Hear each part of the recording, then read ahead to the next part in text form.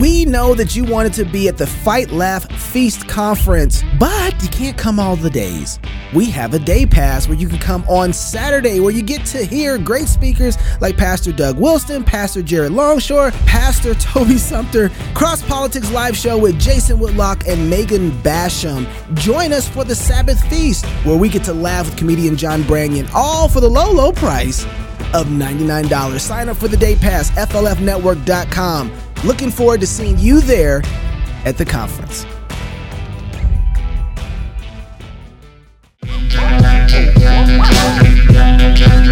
That's how it's gonna be. That's got a good beat. This is not a psalm. Oh, you're right. My bad. There is. What happens when Meet the Press comes to Moscow, Idaho, and we got our own cameras? The truth gets told. The truth gets told. What happens? Hey, y'all. Welcome to Cross Politics. Pastor Toby Chuck Knox and the Water Boy. This is Beer and Psalms Wednesday. Yes, it is. Yes, Cheers sir. to the What king. do you guys got something here for this thing? I Fat got you. tire and a can. I got Oh, you. I got it. You got it. I'm Okay. doing the Black Butte Porter from Bend, Oregon. Cheers to the king. Cheers to So, the king. so we forgot to organize this a little bit, Toby. We're going to play a video, and then you're going to do the Okay. Great. plug. Okay. Cool. So we're going to start here.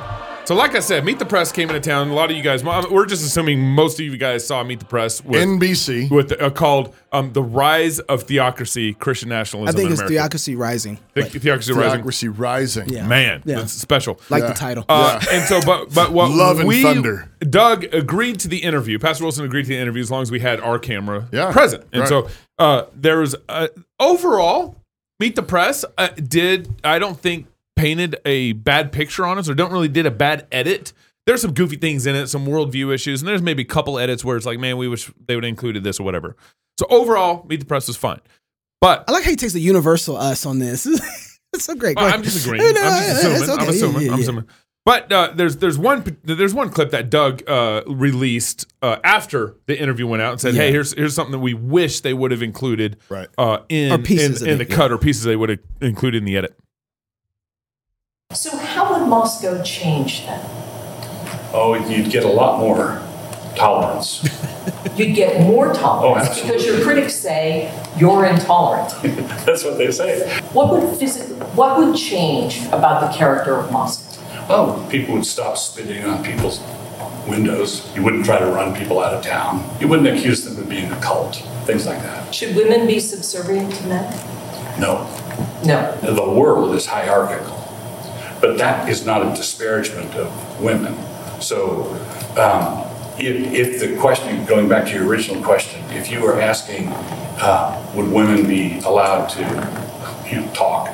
Would they be allowed to go out in public, or would we wrap them up in reformed evangelical burqas? Would they be allowed to wear pants? No, absolutely not. So when you say wives should be submissive to their husbands, does this mean why shouldn't they be equal? Well, because God created us a certain way. In my marriage, I'm married to a woman who believes this divine order as firmly as I do, and independently of me. She already believed that before we got together. So together, we have a harmonious relationship because we are on the same page when it comes to this. I have a particular role, she has a particular role, and we both know in Christian theology, the submission of the wife to the husband does not communicate or telegraph weakness or inferiority. Because also in Christian theology, Jesus, the Son of God, submitted to his Father when he went to the cross. So good. He was submitting to his Father. So it's a fundamental tenet of Christian theology that submission does not equal inequality. You better preach, Pastor. Whoa. Here's a you, Pastor. Wait, Yeah, Cheers. right. Cheers to Pastor Doug. that was good. Trigger warning. If you're not comfortable with God's mandate to fill and subdue the world through fruitful households headed by masculine men, press mute now. What? Mute. If you're hearing this, you know it's hard to find anyone who shares your convictions on marriage and culture. You know, people who agree with Pastor Doug. So it's hard to find anyone to marry. Dominion Dating is solving that problem. We're the only dating site that vets users for their commitment to biblical gendered piety. In fact, they all have to watch that clip and say, do you agree with it or not? Our free beta opens September. Join the marriage. What? Just September? Join the marriage reformation at Dominion Dating. Dominion.dating. Yeah, that was. Did I read it right? Dominion.dating. There's actually a .dating. Dating. That's incredible. Dominion.dating's a Be whoa. careful what you. Okay, but www.dominion.dating. Yeah. There we I didn't go. even know there was a .dating. Now Interesting. there's a .. I had no idea. First time I've ever cool. seen that. It makes, Me too. it makes me a little Way to nervous, go, but I'm not Dominion. going to forget that website now. Yeah. Dominion.dating. And when you say it, you have to say it. Dating. Dating. All right. All right. So that was so they had used a clip of that in the interview process, and the hilarious thing about there's a couple things that struck me about that clip. For one, Doug's maintaining that Moscow would actually be more tolerant than it is now, and if anybody has lived here in Moscow, actually would agree with that. Any normal person in town would actually agree with that, because we've been. Every time we tried to get a building permit in town, it takes us months to get anything done. Our New St. Andrews tries to get a building permit. We've had our tires slashed. We've had windows spit on, as Doug referenced. We have constant vandalism on our businesses in town. I was gonna say my kids clean the church offices. Okay. The downtown theater, and there's video surveillance, but that doesn't slow anybody down. And I would say on average, 2 to 3 times a week, there's spit on the windows. You know all it is? It's just love. I know. It's just it's just them showing saliva love. Secular love is what that is. And then the other thing is, and we'll get into more of this later when we get to the roundtable there. So they had this, probably the first 15 minutes of the Meet the Press was kind of focusing on Moscow. It was a 20 minute, And then, the last 8 minutes was this roundtable. Right. But in this particular, once they start getting into the conversation about subservient versus submission versus equality. Right. That's where you start seeing the worldviews just talk way past each other in all this. Right. Do you consider Christ Church a church? I don't. Really? I really don't. What is it then? I see it as a dominionist cult. Reverend Dr. Elizabeth Stevens leads the Unitarian Universalist Church of the Palouse. So this is what they think is normal Christianity in America. Woman pastor, Unitarian, and they were using this part of the interview to contrast what Christ Church's version of Christianity is versus, the Unitarian welcome all relationships. Going to a Unitarian Universalist to ask about Christ Church being Christian is like going to Burger King asking for a pizza. Okay, exactly. That's exactly what this right. is. Yeah, in there. So I hadn't gone and looked at Universalists. What do they believe again? Oh yeah, they describe themselves as the most liberal religion out there. Yeah, they embrace atheism and Buddhists and Christians, of course. Their beliefs about the Bible, it's not required. Yeah, that's hilarious. Yeah. Oh, there's one more I thought was pretty funny about this. God. Some Unitarian Universalists believe in God. Some don't. Right. That's who they went to. Right. Yeah. And so to contrast. Right. Now this doesn't say to describe whether something's a church or not. Right. Yeah. They would know. But the thing is, it's not so much about the Unitarian Universalist thing. Yeah. It's more about the journalism. Even a very honest person doing journalism would say, okay, what are the people that are the normative, average evangelical Christians? How do they look at I would expect them to have those people to say, well, yeah, we can think but they know they won't get the answer that they want. Right. And so they went to the far out, completely outside of them. Right. It's just not, it's disingenuous in every way when it comes to doing journalism. Yeah. Right. But that's where the worldviews, I think, really started falling apart. And then they go on to apparently interview, you always got to find some couple that comes to your church and leaves and then doesn't like you anymore, some sort of fellowship of the grievance. Well, they found a couple. Women should wear women's clothes. They shouldn't wear pants. Shouldn't have short hair. Shouldn't have short hair. Men shouldn't wear earrings. No one should have tattoos. And then there was this, a psalm sing in the middle of the pandemic, protesting the local mask mandate. Right. Is that your mom? That's my mom there with pants on. No. Pants. Does your mom go to our church? She goes to our church. Yeah. Is she in church discipline or anything? No, not at all. No. Okay, so she's allowed. Yeah. Okay, I just just a little bit of research by Meet the Press, and they wouldn't have kept that in there. Well, just a little bit. And speaking of journalists, did they notice? Because that's quite the cut. Okay, everything on a project goes through a QC. You know what QC is? Quality control, right? Yeah. So when somebody But does that something, cut, you think they knew? well, I think when you have a motive, you can't see very clearly. That's what I'm wondering. Yeah, I'm guessing. So- I'm guessing they didn't see it, but I'm just thinking, man, what a gift from the Lord. Yeah. They're not allowed to wear pants, and then cut to the very next clip. all the women singing psalms And they're wearing. and they look like pants. women too. Yeah. So those are some of the clips that we wanted to highlight for you guys about some of the I think some of the setup for where the round table is going to go. Okay. So here we get into the round table, and they actually start off with kind of defining, what is, or we're going to actually cut to the clip where they're defining what is Christian nationalism, because this whole controversy that's brewing is over the rise of theocracy and Christian nationalism. Look at that nice stained Look at that glass. round table. Look at that stained glass. Talking about theocracy. Yeah, it's really fascinating because really when we look at it, Christian nationalism, and Anthea brought this up earlier, is about power. And when we think of that in terms of a democracy and a functioning democracy, it's about sharing power and playing by the same rules. And so with Christian nationalism, we find over and over that if it comes down to democracy or power, they're going to choose power every time. And so this idea of a country for the people, by the people, it's really a country for a particular people, by a particular people. And so for those in the GOP, trying to figure out, are we really about democracy where we're going to play by the same rules or not? And that's the big question, I think, at stake. Okay, and so this roundtable, I think, gets really confused quick. Here, and this guy's trying to define kind of what, Christian nationalism is, and then he points to our country's a democracy. We aren't a democracy, we're a republic. But let's just Representative Republic. But let's just give him let's just say, okay, our country's a democracy. Well, that's all democracy is raw power. It's just the 51%. He makes a false equivocation between 100%. It basically said democracy twice or power twice. Right. Yeah. Right. And Democracy is a way of distributing power. that's right. Right. And you're going to get 51%. Right. That's it. I don't think he wants that nation either. Well, and so then if that's the case, if democracy is what he's arguing for, then what's wrong with the people who all agree with what their worldview is, deciding to vote for that thing and forcing that 49% to do what they want? Yeah. If you're all about democracy, then what's the problem? Yeah. Now, I don't agree with how they're painting the picture between Christianity and what they call Christian nationalism and democracy. I completely disagree with how they're dividing those two things up.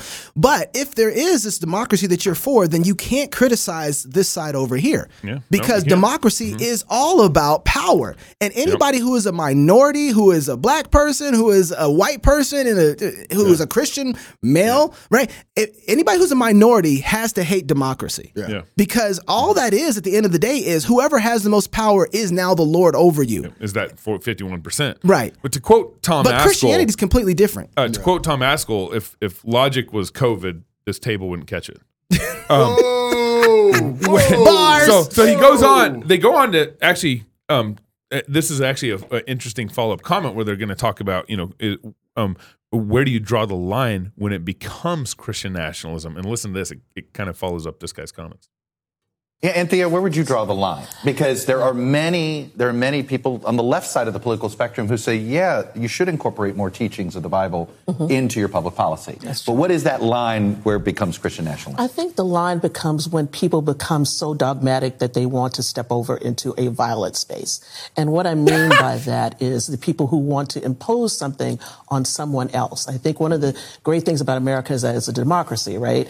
And that America got started by people who were escaping religious autonomy so they could have religious freedom. And so one of the things I think is really important here in the delineation between what is Christian nationalism and what is not Christian nationalism is what are people trying to impose? Are they trying to use their Christian nationalism to do a takeover? And then finally, who gets to be included as a Christian, in America? And I think that's a really important part. Well, she's all merged together with everything. She's talking about Black Lives Matter, right? Yeah. With a violent space. Right. Okay, so start from burning down Antifa. police stations. So, Pastor, start from the back end. Let's just take. I kind of want to separate things for her. She's asking who gets to be a Christian in America. Okay. Yeah. Well, who gets to be a Christian? Christians? People who believe in Jesus and who are baptized. And okay, who gets to be an American?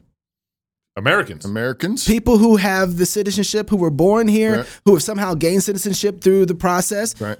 Those are Baptism. Right. Those are two different. Yeah. That's what great. Great. Thanks, Oh, Gabe. great. Those are two different categories that she's merged together. Nobody's arguing for that. Nobody's arguing that reality at all, Yeah. right? What she's trying to argue for, nobody's arguing for that. So that's And nobody's arguing that you have to like convert to Christianity by the sword. Oh, we'll get there. But and nor is it. Oh, we're No, arguing we're that. not. Yeah, no, we're not. Nor are we arguing that anybody in the civil magistrate gets to control what happens in your church, Right. and nobody in your church, right, gets to live in the office of a civil magistrate outside of rightly being elected right, to that right. position. Which again, if you're for all this democracy, what's wrong with that? Part of the thing that they're playing with, they're not actually addressing is, and the other guy, the guy that was talking Andrew about power Whitehead. and democracy, Whitehead, he was talking about playing by the same rules. Right. And I just want to ask him, which rules? Right. Yeah. Which rules? I'm all good with playing by the same rules if we're talking about biblical justice. Yeah. Talking about biblical rules, but everybody's playing by rules. Right. And it's disingenuous of them to say, well, if you're being good, it's fine, but if you're being bad, it's bad. Define good. Well, yeah, define good, define bad. Because the liberals stand for murdering babies in their mother's womb. Yeah. I mean, is that coercion? Is that violence? Is that a violent space? Yeah. I would call that a violent space. And by the way, right. And people who want to disfigure children's bodies with hormones and trans surgeries. Is that a violent space? Yeah. I would call that a violent space. Burning down police stations. That's a violent space. That's right. That's being coercive. That's being violent. But of course, it's all begging the question of what's your standard? Yeah, exactly. And so that's the other thing she was talking about is like when you're trying to force your beliefs onto somebody else. But what everybody needs to make sure that they realize is that when you're working about policy and you're working about laws, everybody, when they're working through policy, is bringing a morality to what is right and what is wrong to say this is what's going to disciple us to being more human. We are always legislating morality. Yes. And so don't say we can't legislate morality. No, you're always passing a law that is either moral or immoral based on God's standards. That's inescapable. Yeah. So this next clip is kind of an odd statement in trying to also kind of continue on the line of defining what is Christian nationalism. And Andrew, is it almost a feature that Moscow is the place trying to do this because they almost want to be reactionary to the majority of the population? It's easier to find fundamentalists in a place that maybe you feel like you're the outsider. Yeah, I think so. I mean, one of the insights of sociology is it's easiest to define who we are when we know who we're not. And so when you can define yourself against who you're not, that's really powerful. It creates very powerful in-group bonds. We're going to pull together. We're going to face the outside threat, the things that we're afraid of, and it becomes a really central part of your identity. And that's what's so powerful about Christian nationalism. All right. First of all, I reached out to Whitehead on Twitter and said, hey, come on our show. Let's talk about this first. He's like, oh, yeah. Email me. Gave me his email address, and I haven't heard from him. Well, maybe he'll come now because that right there is like, what nobody saying, man, we need to meet the press out here. Right. We ain't stunting y'all. No. Y'all chasing our fires. Okay. Yeah. We sitting here loving Jesus, loving our neighbors. Why did you decide and to come to Moscow? coming to Moscow? What is Moscow? All right. And notice also calling it reactionary when, up until about, 10 minutes ago, everything that they think is crazy. I mean, what's the gal's name that interviewed Pastor Doug? Ann Thompson? Ann Thompson. Yeah. She's like, she tweeted out, right after everything went live that Pastor Wilson and Christ Church want to make their city a Christian city. Yeah.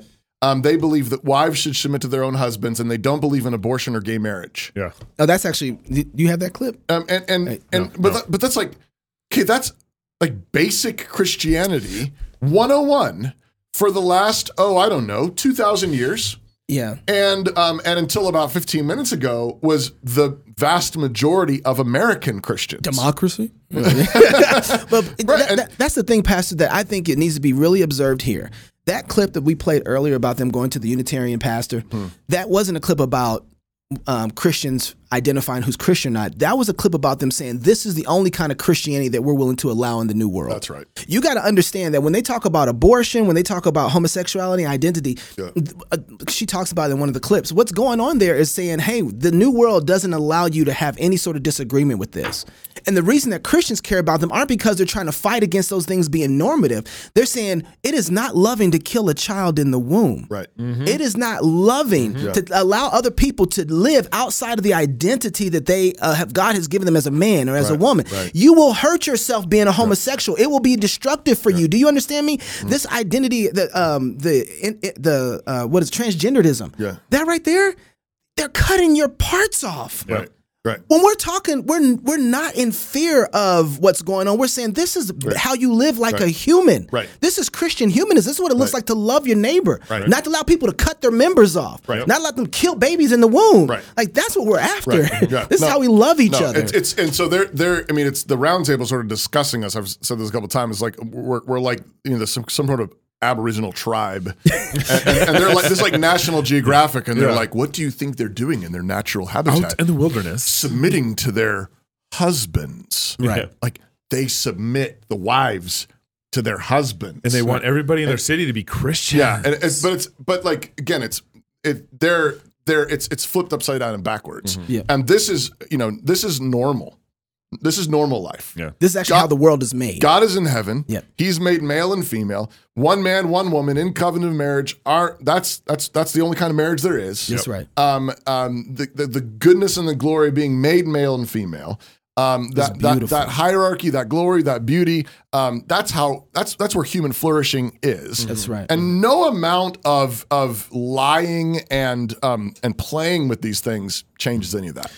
For the sake of time, we're going to skip a couple of videos and we're going to end on this video so we can get into the Psalm of the Day. But this last clip I want to show you, Haley, go to the clip where we're going to skip 2 videos and go into the clip where Jesus invited people to the gospel. He didn't force them to become Christians. That's skip 2 clips to the third clip. And by the way, going back to Christianity, and Ann, maybe you could shed some light on this, but Christianity, I mean, Jesus Christ invited people to follow. It was never an imposition, right? Because let's put it like that. He did not twist their arm. You could come or not. You want to follow this guy, you don't. Yeah. That's all it is. Follow this guy, or you don't. This is elite mainstream media and where it's gone. They start off with a Unitarian pastor, and now they're talking about this. They know Jesus. This Jesus. I don't mind when they bring up Jesus because I always feel like this is, you want to talk about Jesus? Let's talk about Jesus. Except they didn't ever invite me to be part of that conversation, but, what did Paul say? Paul says that God raised Jesus from the dead and now he is the judge of the world. Yeah. Mm-hmm. And he is requiring all men everywhere to repent of their sins. Yeah. What did Jesus say though? Yeah. All authority in heaven and on earth has been given to me, right? He said to the cities of Jerusalem, it's going to be better for the cities of Sodom and Gomorrah in the judgment than for you because you saw these mighty signs, these mighty works were done in your cities and you still didn't believe. The command of Jesus for all men everywhere to repent, right? And to believe and to follow and obey. That's the command. Yeah. Don't forget, we're talking about the same Jesus that beat people all up inside the temple, right? Hey, 40 acres. He just whooping folks. Twice. Not just once. Cleansing out folks. Beginning of John, end of John. And to be clear, our job is not to coerce anybody. Nah. Our job is to preach the gospel, proclaim the gospel, call them, but we do command them in the name of Jesus that they need to repent now because it's now or later. Yeah. It's coming. But you're going to get coerced eventually. So, but there's still either to hell or to heaven. But don't miss what they did here though too. They merged things together. They merged things together in the sense that when we're talking about law, you still can't steal. You still can't commit adultery. Right. They believe in coercion. Right, exactly. Yeah. There's things that you still can't do. You can't commit murder. Right. And those who commit murder should be put to death. Like this is all God's law. So when we're talking the civil area, let's remember the commands of God here. And there's also a spiritual and a church environment that don't have the same sort of authority. And they want to merge all things together. Right. Now, does the words of God influence political? Absolutely. Right. And you have to obey those too. Right. But they want to merge everything together with this theocracy rising. And nobody's that's why that that table is really a Unitarian table. That's that is true. their worldview. Yeah, and that's all you get to be in their new world. That's right. Speaking of great journalism, we're on a mission to make magazines great again. So subscribe to our Fight, Laugh, Feast magazine. It's a quarterly mini book-like experience packed full of a variety of authors that include theological-driven cultural commentary, a psalm of the quarter, recipes for feasting, laughter sprinkled throughout the glossy pages, and more. Sign up your church, sign up your grumpy uncle, sign up, what's her name, Anne? Thompson? Yeah, she probably needs a subscription. Disclaimer, this magazine will guarantee various responses, and Cross Politics is not held liable for any of them. Reading the whole magazine may cause theological maturation, possibly encourage your kids to take the Lord's Supper with you after they've been baptized, and will likely cause you to randomly chuckle and enjoy God's wondrous world. Sign up today. 4 issues are just $60 per year. That's it. Go to fightlaughfeast.com right now and sign up. Psalm of the day, Psalm 124. If it had not been the Lord who was on our side, now may Israel say, if it had not been the Lord who was on our side when men rose up against us, then they had swallowed us up quick when their wrath was kindled against us. Then the waters had overwhelmed us. The stream had gone over our soul. Then the proud waters had gone over our soul.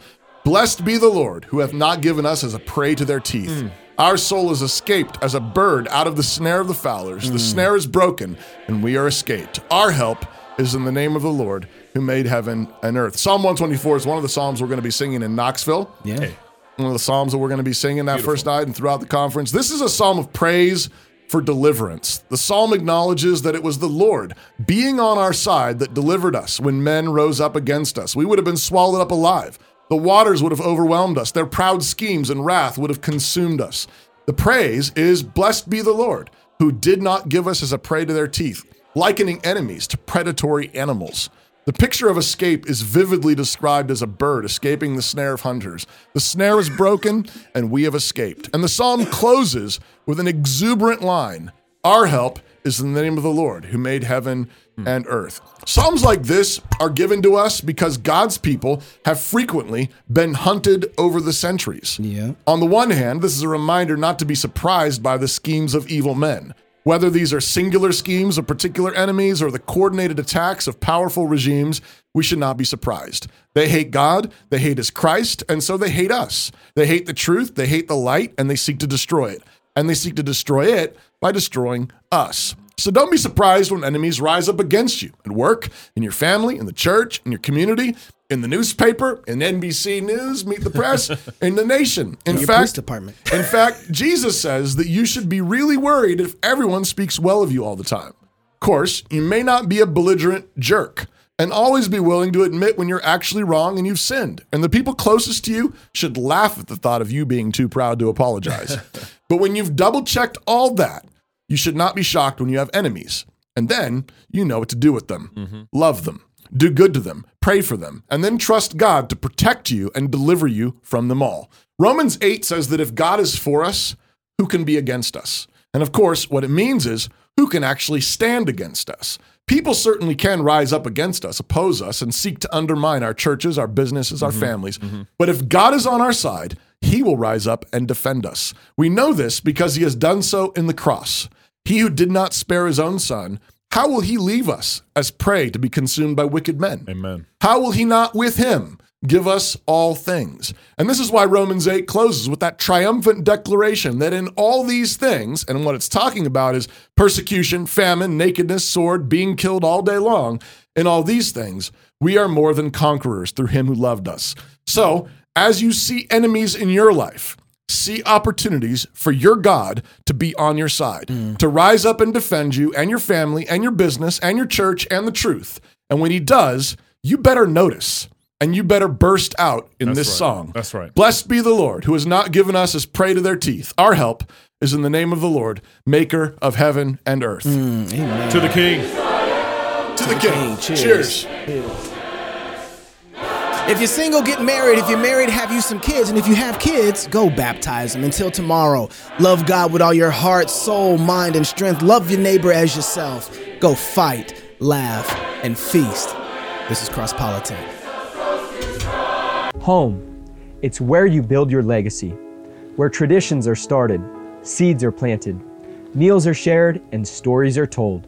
We are Chris and Natalie Carpenter, owners of Story Real Estate, and our team of top agents helps people find homes in Moscow, Idaho, and around the country. Have you thought about a move? Contact us to get connected with a top agent who shares your values and puts your family first.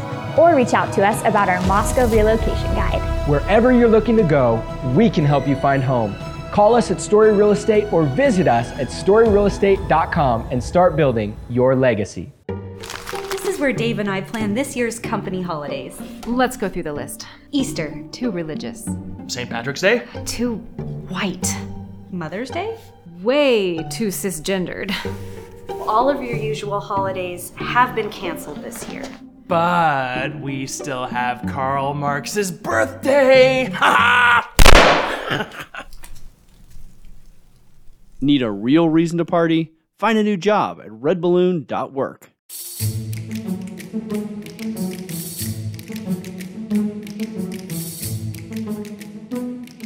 When I talk to families about NSA, I'm almost always asked, what do our graduates do? The short answer is that NSA grads end up in a wide variety of disciplines: founders of businesses, filmmakers and producers, doctors, writers, marketers, financial experts, lawyers, teachers, pastors, consultants, software developers, and more.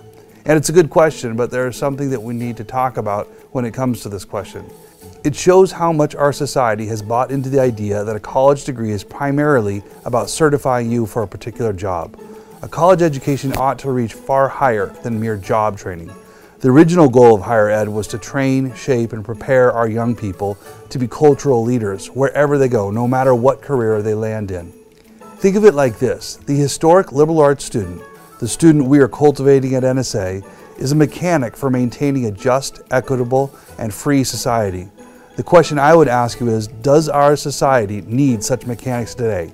Would this graduate have lots of work to do? Well, yes, an overwhelming amount of work. Today we live in a society that is falling apart largely because we stopped equipping our students with the know-how they need to build, preserve, and fight for our freedoms, culture, and society. If your son or daughter faithfully pursues this type of education, it means that they will always have plenty of productive, fruitful work to do, because there are just so few people being prepared in this way. Think of any organization, a business, a nonprofit, a local government. What do they need? People. In particular, they need people who are equipped to problem solve, communicate, think outside the box, work well with a team, all while being moral and ethical. Students trained in the liberal arts are equipped in these areas, making them highly employable.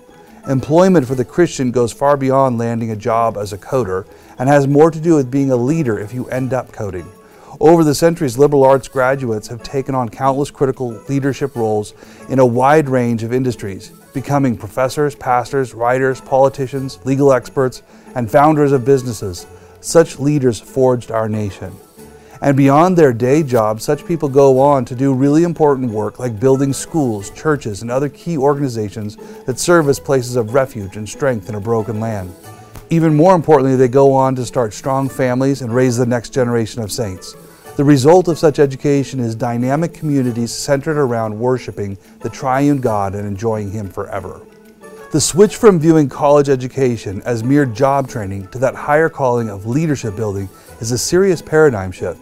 But the more I see our graduates go out and build, both here in Moscow and in the world at large, the more I see the long-term fruit of this orientation shift. For decades, the American college campus has been the battleground upon which the church lost the next generation. We send our kids away to college, and they come back with their faith destroyed, and their allegiances converted to woke ideologies. But it doesn't have to be like this. College can be the culmination of our children's Christian education, where their love of God is strengthened. Here, they are given the tools not only to follow in the footsteps of their ancestors, but to stand on the shoulders of their forebears and to rebuild the walls of Christendom. For this reason, New St. Andrews was founded, and for this reason, we continue to gift our students with the liberal arts so they can reach their higher callings. To learn more, visit the link in this post, and as always, I'd love to chat if you want to learn more.